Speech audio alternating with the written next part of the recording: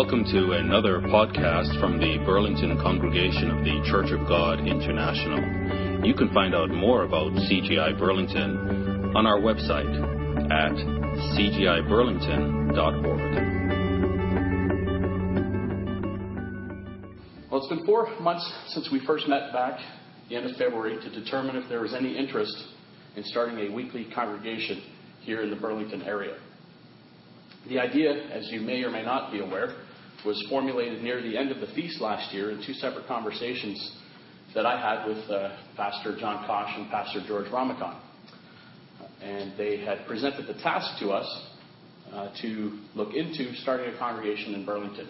There was enough interest here in the area, and with people traveling to Kitchener and to Toronto, perhaps there was an interest in cutting down on some travel time, easing some of the burden in Toronto with them perhaps needing to look for a new building. It sort of seemed like the perfect opportunity to try to see if there was some interest here in the Burlington area. So we met many times well into the night, discussing possibilities, expectations, and things that we should focus on early in our development.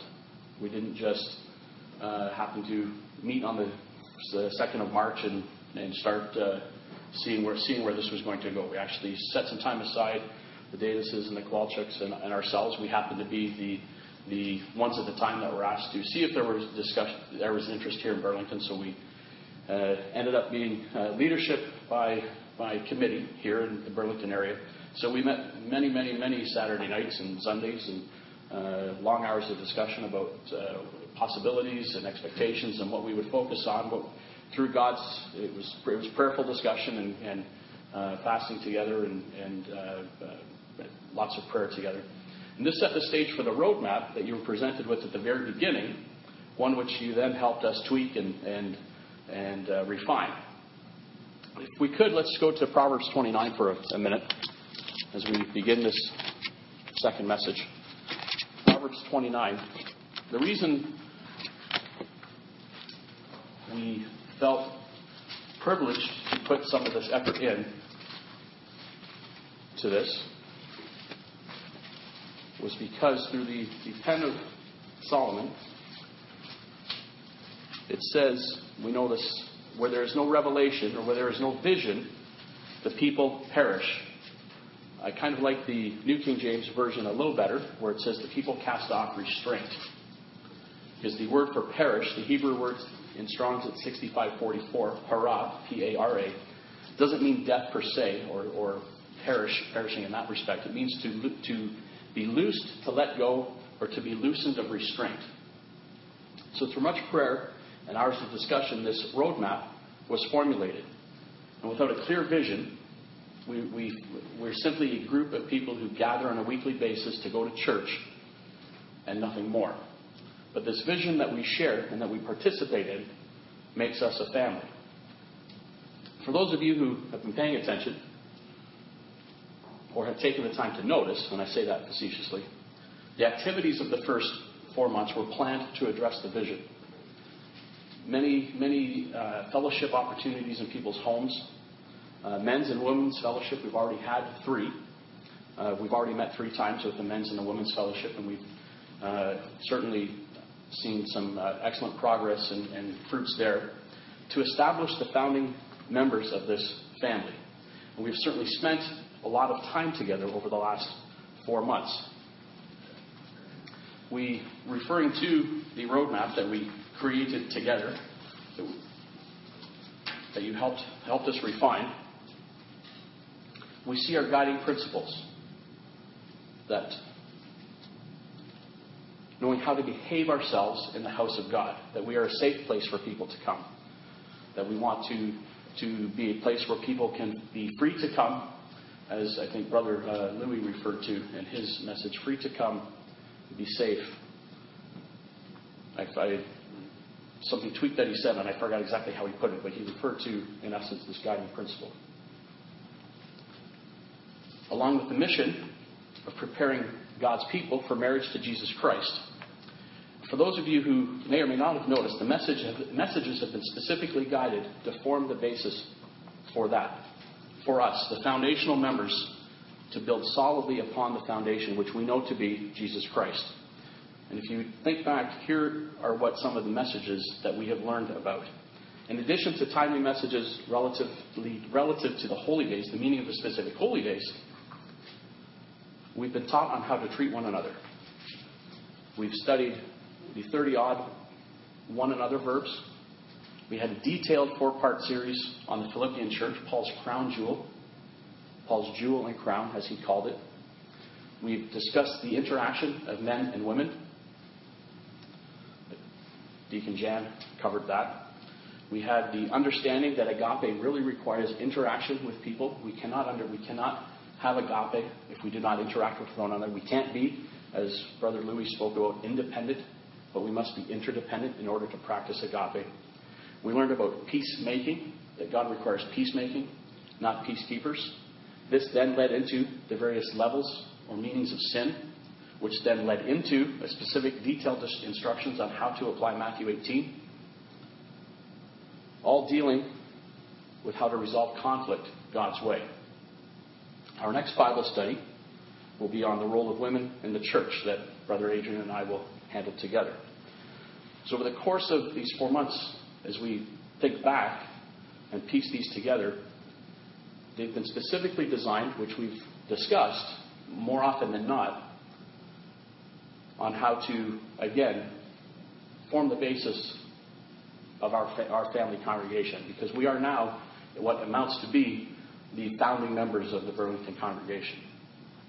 Not only have these messages been specifically tailored, but so have the youth studies that we have on a weekly basis, specifically planned to get a brief overview of the Bible over the course of a year, starting with creation account in Genesis, moving towards Revelation. Now, you obviously can't cover every story in the Bible over the course of a year, but for the purposes of our youth, hitting on certain topics. Today we covered the Northern Kingdom and how the king who would have been King Jeroboam had an opportunity, had he listened to God, to have the Israel fall under his rule and his family's rule for eternity, and he gave that up.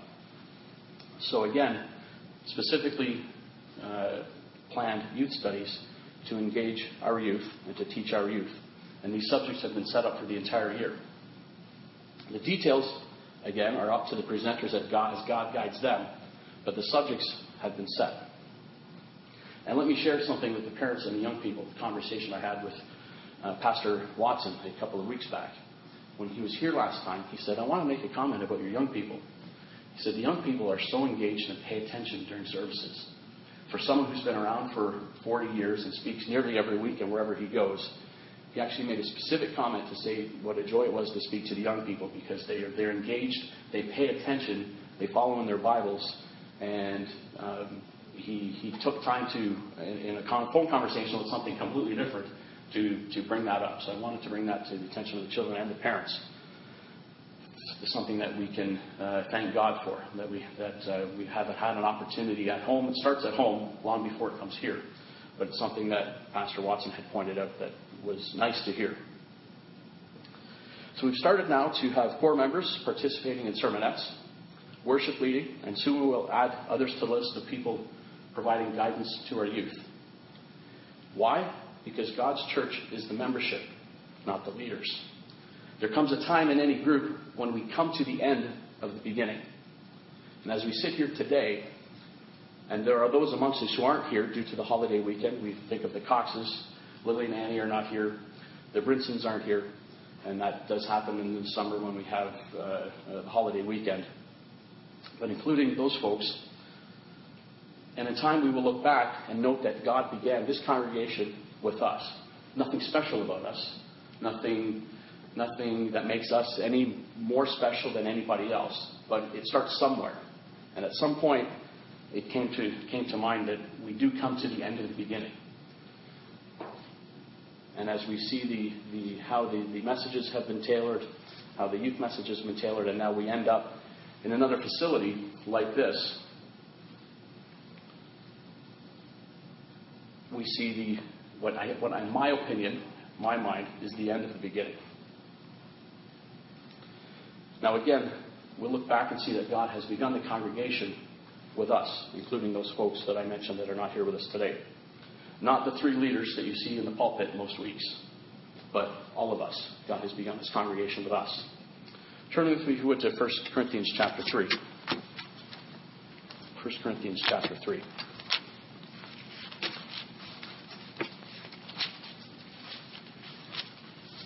Because as Brother Louis discussed, we all play a part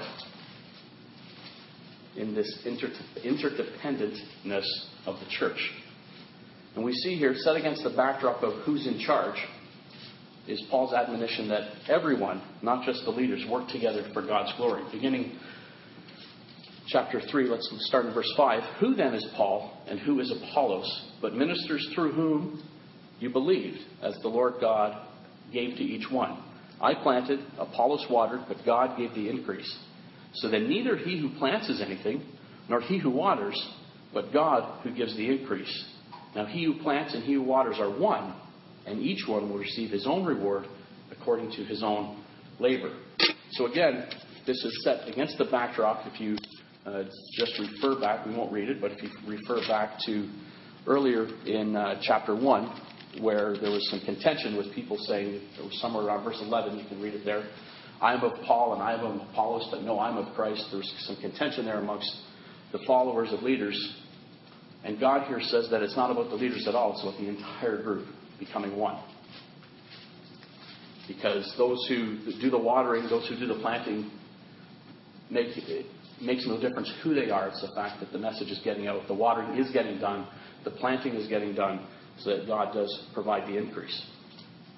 And again, we see that here in our hopes on how we handle our congregation. That's the reason we have town halls, to engage one another and for ideas and where we all see our congregation going. And it seems that we would be due for one fairly soon. We'll probably hear talk of that in the coming weeks. There are a few things we need to discuss. Some have come, some have stayed, some have returned as guests. Others have decided that we may not be the place for them, and that's okay. That's okay. That's what God's church is all about. That's why there are differences of ministries. There was Apollos and there was Paul. Some people preferred Apollos, some people preferred Paul. Here in this area, we're simply trying to do something for people in this area to meet on a weekly basis and develop a family. So now it behooves us to ask ourselves, what now? What now? We've been blessed with a solid start to this congregational family, but now what? If we go back to Luke chapter 12, we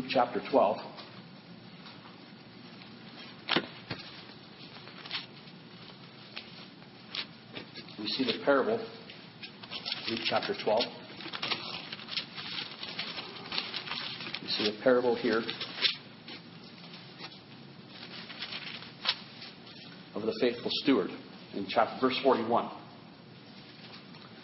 Peter said to him, verse 41 of Luke 12, Lord, do you speak this parable only to us or all people? And the Lord said, who then is this wise and faithful steward whom his master will make ruler over his household to give them their portion of food in due season? Blessed is that servant whom his master will find so doing when he comes. Truly I say to you that he will make him ruler over all that he has. But if that servant says in his heart, my master delays his coming, and begins to beat the male and female servants, and to eat and drink and be drunk, the master of that servant will come on a day when he is not looking for him, and at an hour when he is not aware, and will cut him in two and appoint him his portion with the unbelievers. And that servant who knew his master's will and did not prepare himself or do according to his will shall be beaten with many stripes. But he who did not know, yet committed things deserving of stripes, shall be beaten with few. For everyone to whom much is given, from him much will be required. And to whom much has been committed, of him they will ask the more. And there are a few lessons we can draw from the explanation of this parable. Verse 48 tells us that from everyone to whom much is given, much will be required. God has given us a lot here. God has blessed us with each other. God has blessed us with a congregation that is closer than we had before, with an opportunity in a building that certainly at this point is larger than we need, but certainly provides us with an opportunity to do more. To whom much is given, much is required. Another couple of points back in verse 47. And that servant who knew his master's will, and what was part of his master's will, did not prepare himself nor do according to his will. So our master must find us when he returns, so doing. When our master comes, he must find us doing his will, that he has clearly stated and clearly set out. And those who are of the master must, 1, be preparing themselves, and 2, doing his will, inwardly and outwardly. So preparing ourselves inwardly, but doing his will outwardly. Part of our mission is to work locally to preach the gospel. But it took laying the foundation here solidly so that there was a place for people to come. We are now part of this place for people to come. Whoever God calls. It is certainly, as Paul said that we read there in 1 Corinthians 3, but we also know the verse back in John chapter 6. John chapter 6 and verse 44. One of those scriptures that we have known from time immemorial, it seems. No one can come to me unless the Father who sent me draws him, and I will raise him up in the last day. So we're certainly not here to do any work of our own accord. We certainly do this and be what we are trying to be as a family here, internally as a family, preparing ourselves for marriage to Jesus Christ. But we're also tasked by God to preach the gospel. And we can do that here locally, obviously preparing ourselves internally for marriage to Christ, and outwardly preaching the gospel and sharing that with others. Let's go back a couple of pages to John chapter 4. We'll touch on the verses that were read during the scripture reading. Verse 34 of John chapter 4, Jesus said to them, "My food is to do the will of him who sent me, and to finish his work. Do you not say, there are still 4 months, and then the harvest? Behold, I say to you, lift up your eyes and look at the fields, for they are already white for harvest. And he who reaps receives wages and gathers fruit for eternal life, that both he who sows and he who reaps may rejoice together. For in this the saying is true, one sows and another reaps. I sent you to reap that for which you have not labored, and others who have labored, and you have entered into their labors." God's way is such that people work hard for others to have a place to enter. When we first were called to this, we weren't called because of our own efforts. We were blessed by the efforts of people we probably don't even know. We don't work hard for ourselves, to provide ourselves with a place to come to comfortably hear a sermon. That's not what we are here doing. But to work hard so that others have a place to come, whom God calls whenever he so chooses to do that calling. The term today in this day and age is called paying it forward. And Christ here talks about that. I sent you to reap that which you have not labored, and others have labored, and you have entered into their labors. We are here because of the efforts, how many ever years ago, of somebody who took the time to pay some tithes, or to open their homes, or to invite you over, or wherever it was when you were first starting to call, or to hand you a magazine, or wherever it was that you were first called into the faith.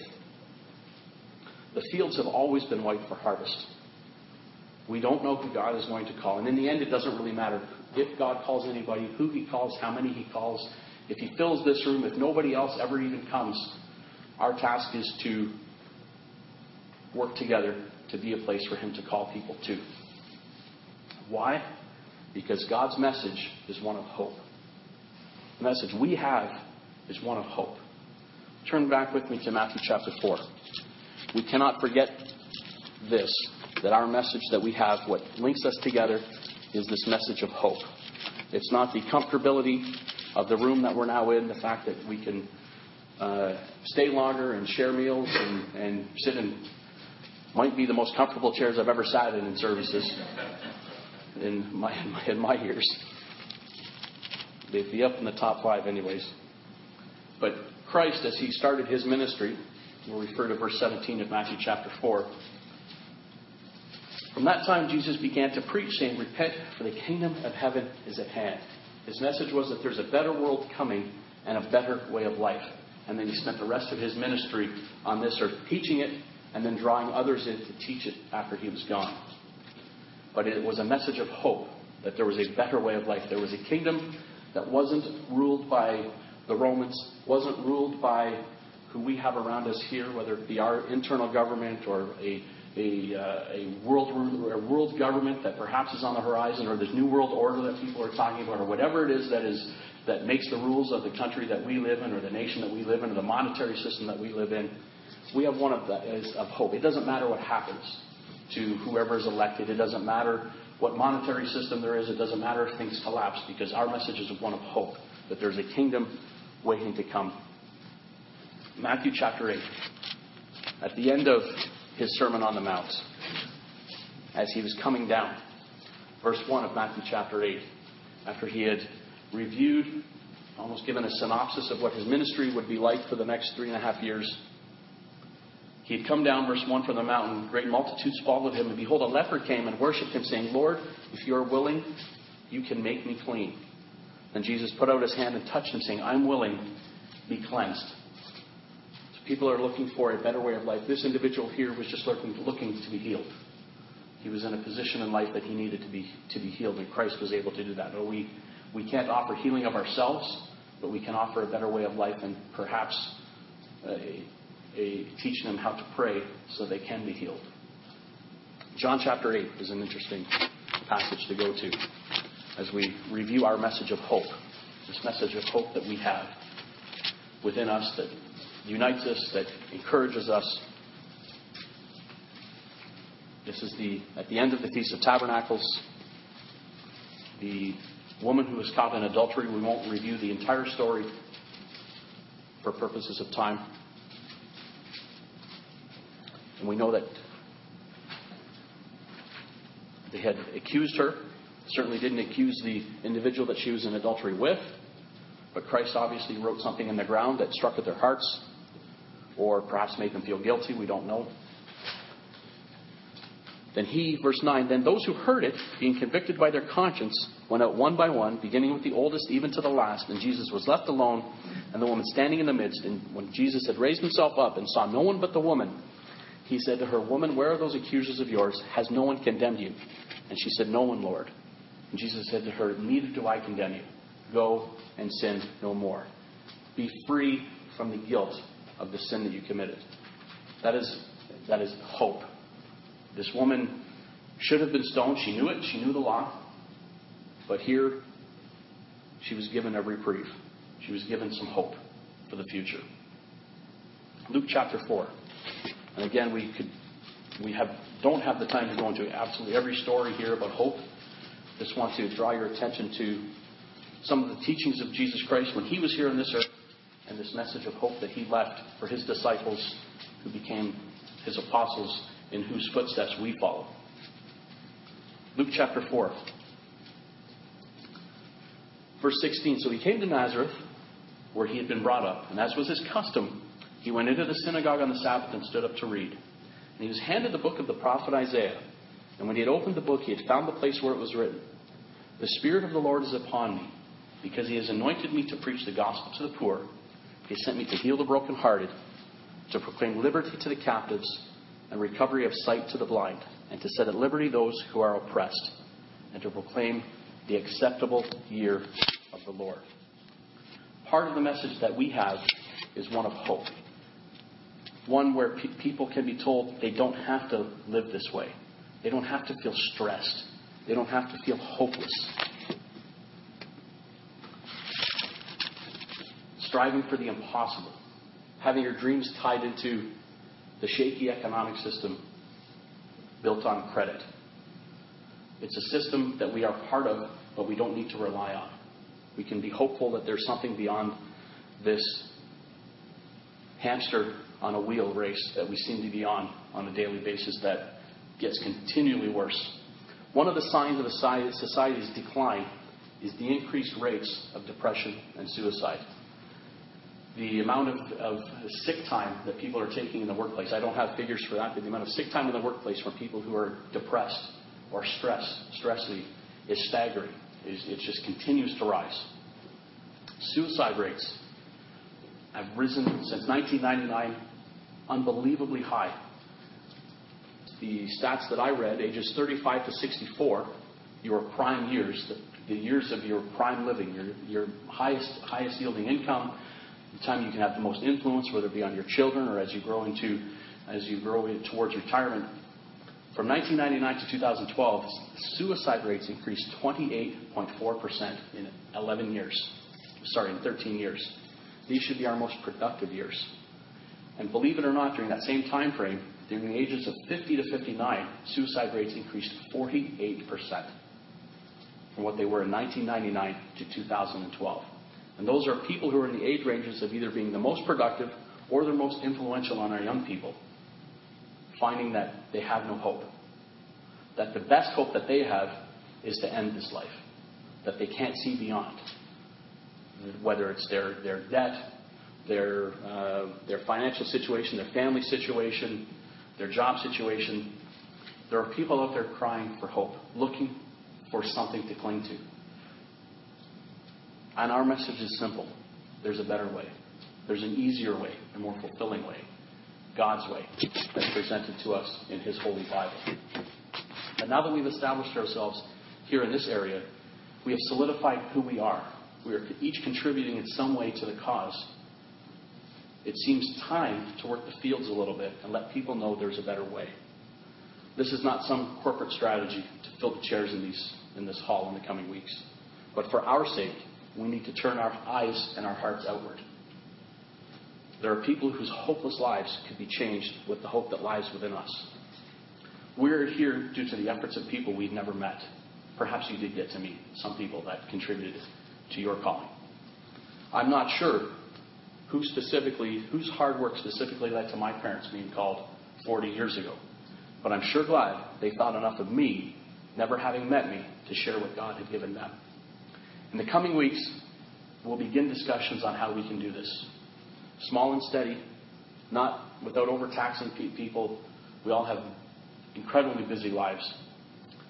But doing it together, sharing the blessings God has provided us here in the last 4 months. And again, it's not some grand, I don't think, unless as a congregation we decide that way, not some grand campaign, but slow and steady, letting people know we're here, letting people know that on the Sabbath, on Saturday, they can come and have a place to come to learn of God's way, to learn that there's a better way, there's a stress-free way to get through this life. It's worth noting that there are expectations as well. When we refer back to what we read, Matthew 4, we read, repent for the kingdom of heaven is at hand. Repent for the kingdom of heaven is at hand. Christ's message to the woman caught in adultery was, neither do I condemn you, you're free, but go and sin no more.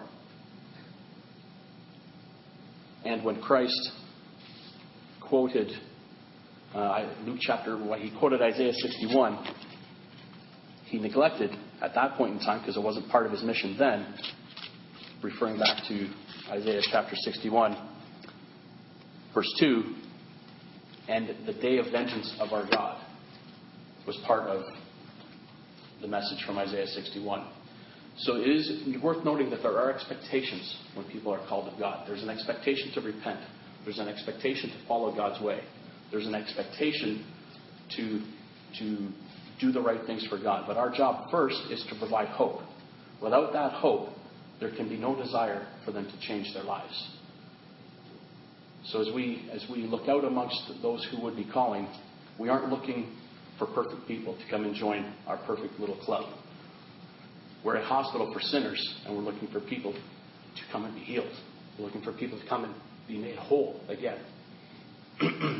So our job is to provide hope. Our job is to be here for people, to be a place, a safe haven where people can come despite who they are, despite their beliefs, and learn that there's a better way, that there's God's way, and that they can feel safe here to learn of God's way, to be whoever they are in our midst, and have us help teach them God's way of life.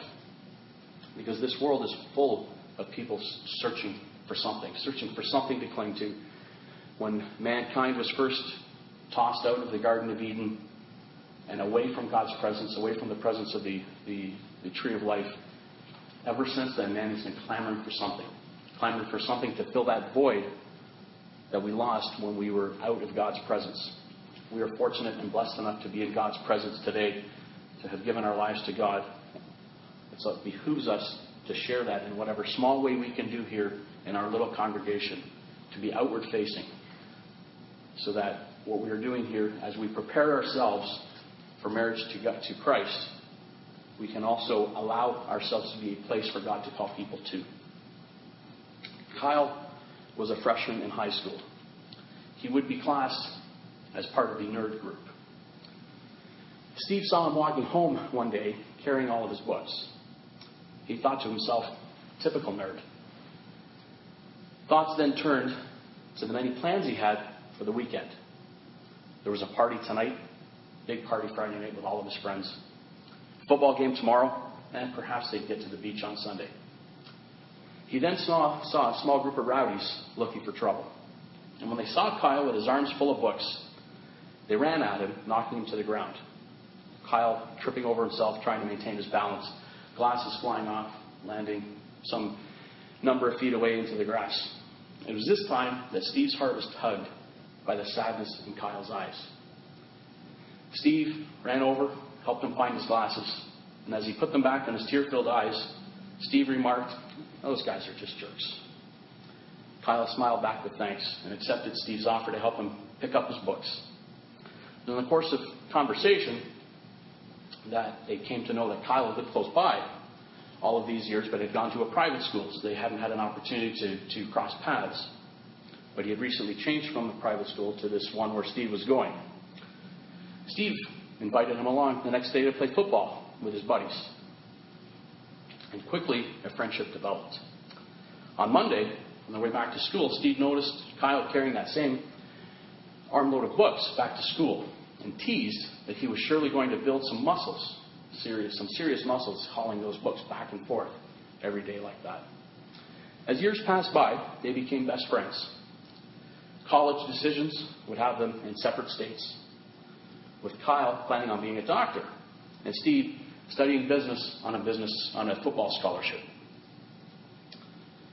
And as the story goes, they were friends enough that by this time they weren't worried about how far away they would be. One had planned on studying in Duke, the other in Georgetown, several thousand miles apart. And they weren't worried about their friendship anymore. They had become close friends, and time and distance would not override that. Steve remarked how Kyle had changed over the 4 years. He had filled out, he had found himself, he wanted to be a doctor, and he even looked good in glasses by this time. And how the girls loved him. He had more dates than even Steve could ever hope to have had. And as Kyle prepared his victory address, Steve teased him about being the nerd. And thankful, inside he was thankful it was not him giving that speech. And as they prepared for that, he slapped him on his back and wished him luck. Kyle then began. Graduation is a time, he said, to thank those who helped you make it through the tough years. Your parents, your siblings, maybe a coach, but mostly your friends. I'm here to tell you that being a friend to someone is the best gift you can give them. And I'm going to tell you a story. Steve then heard Kyle recount that the first Friday he had met Steve, as he'd carried all his books home, he was headed home to kill himself. He didn't want his mom to have to clean out his locker, so he carried his stuff home. And as he smiled at his buddy, he said, "Thankfully, I was saved. My friend saved me from doing the unthinkable." The gasp went through the crowd as the popular kid at school told of his weakest moment. Our message is one for the ages. We have hope. There's a better way of life. We have eternity waiting for us. We don't need a large campaign to fill these seats. The message we have is timeless. It's one for the ages. We have the ability to change lives one at a time. Together, let's start figuring out how best we can do that. This has been a podcast from the Burlington congregation of the Church of God International. We hope you are blessed by it. To find out more about CGI Burlington, visit our website at cgiburlington.org.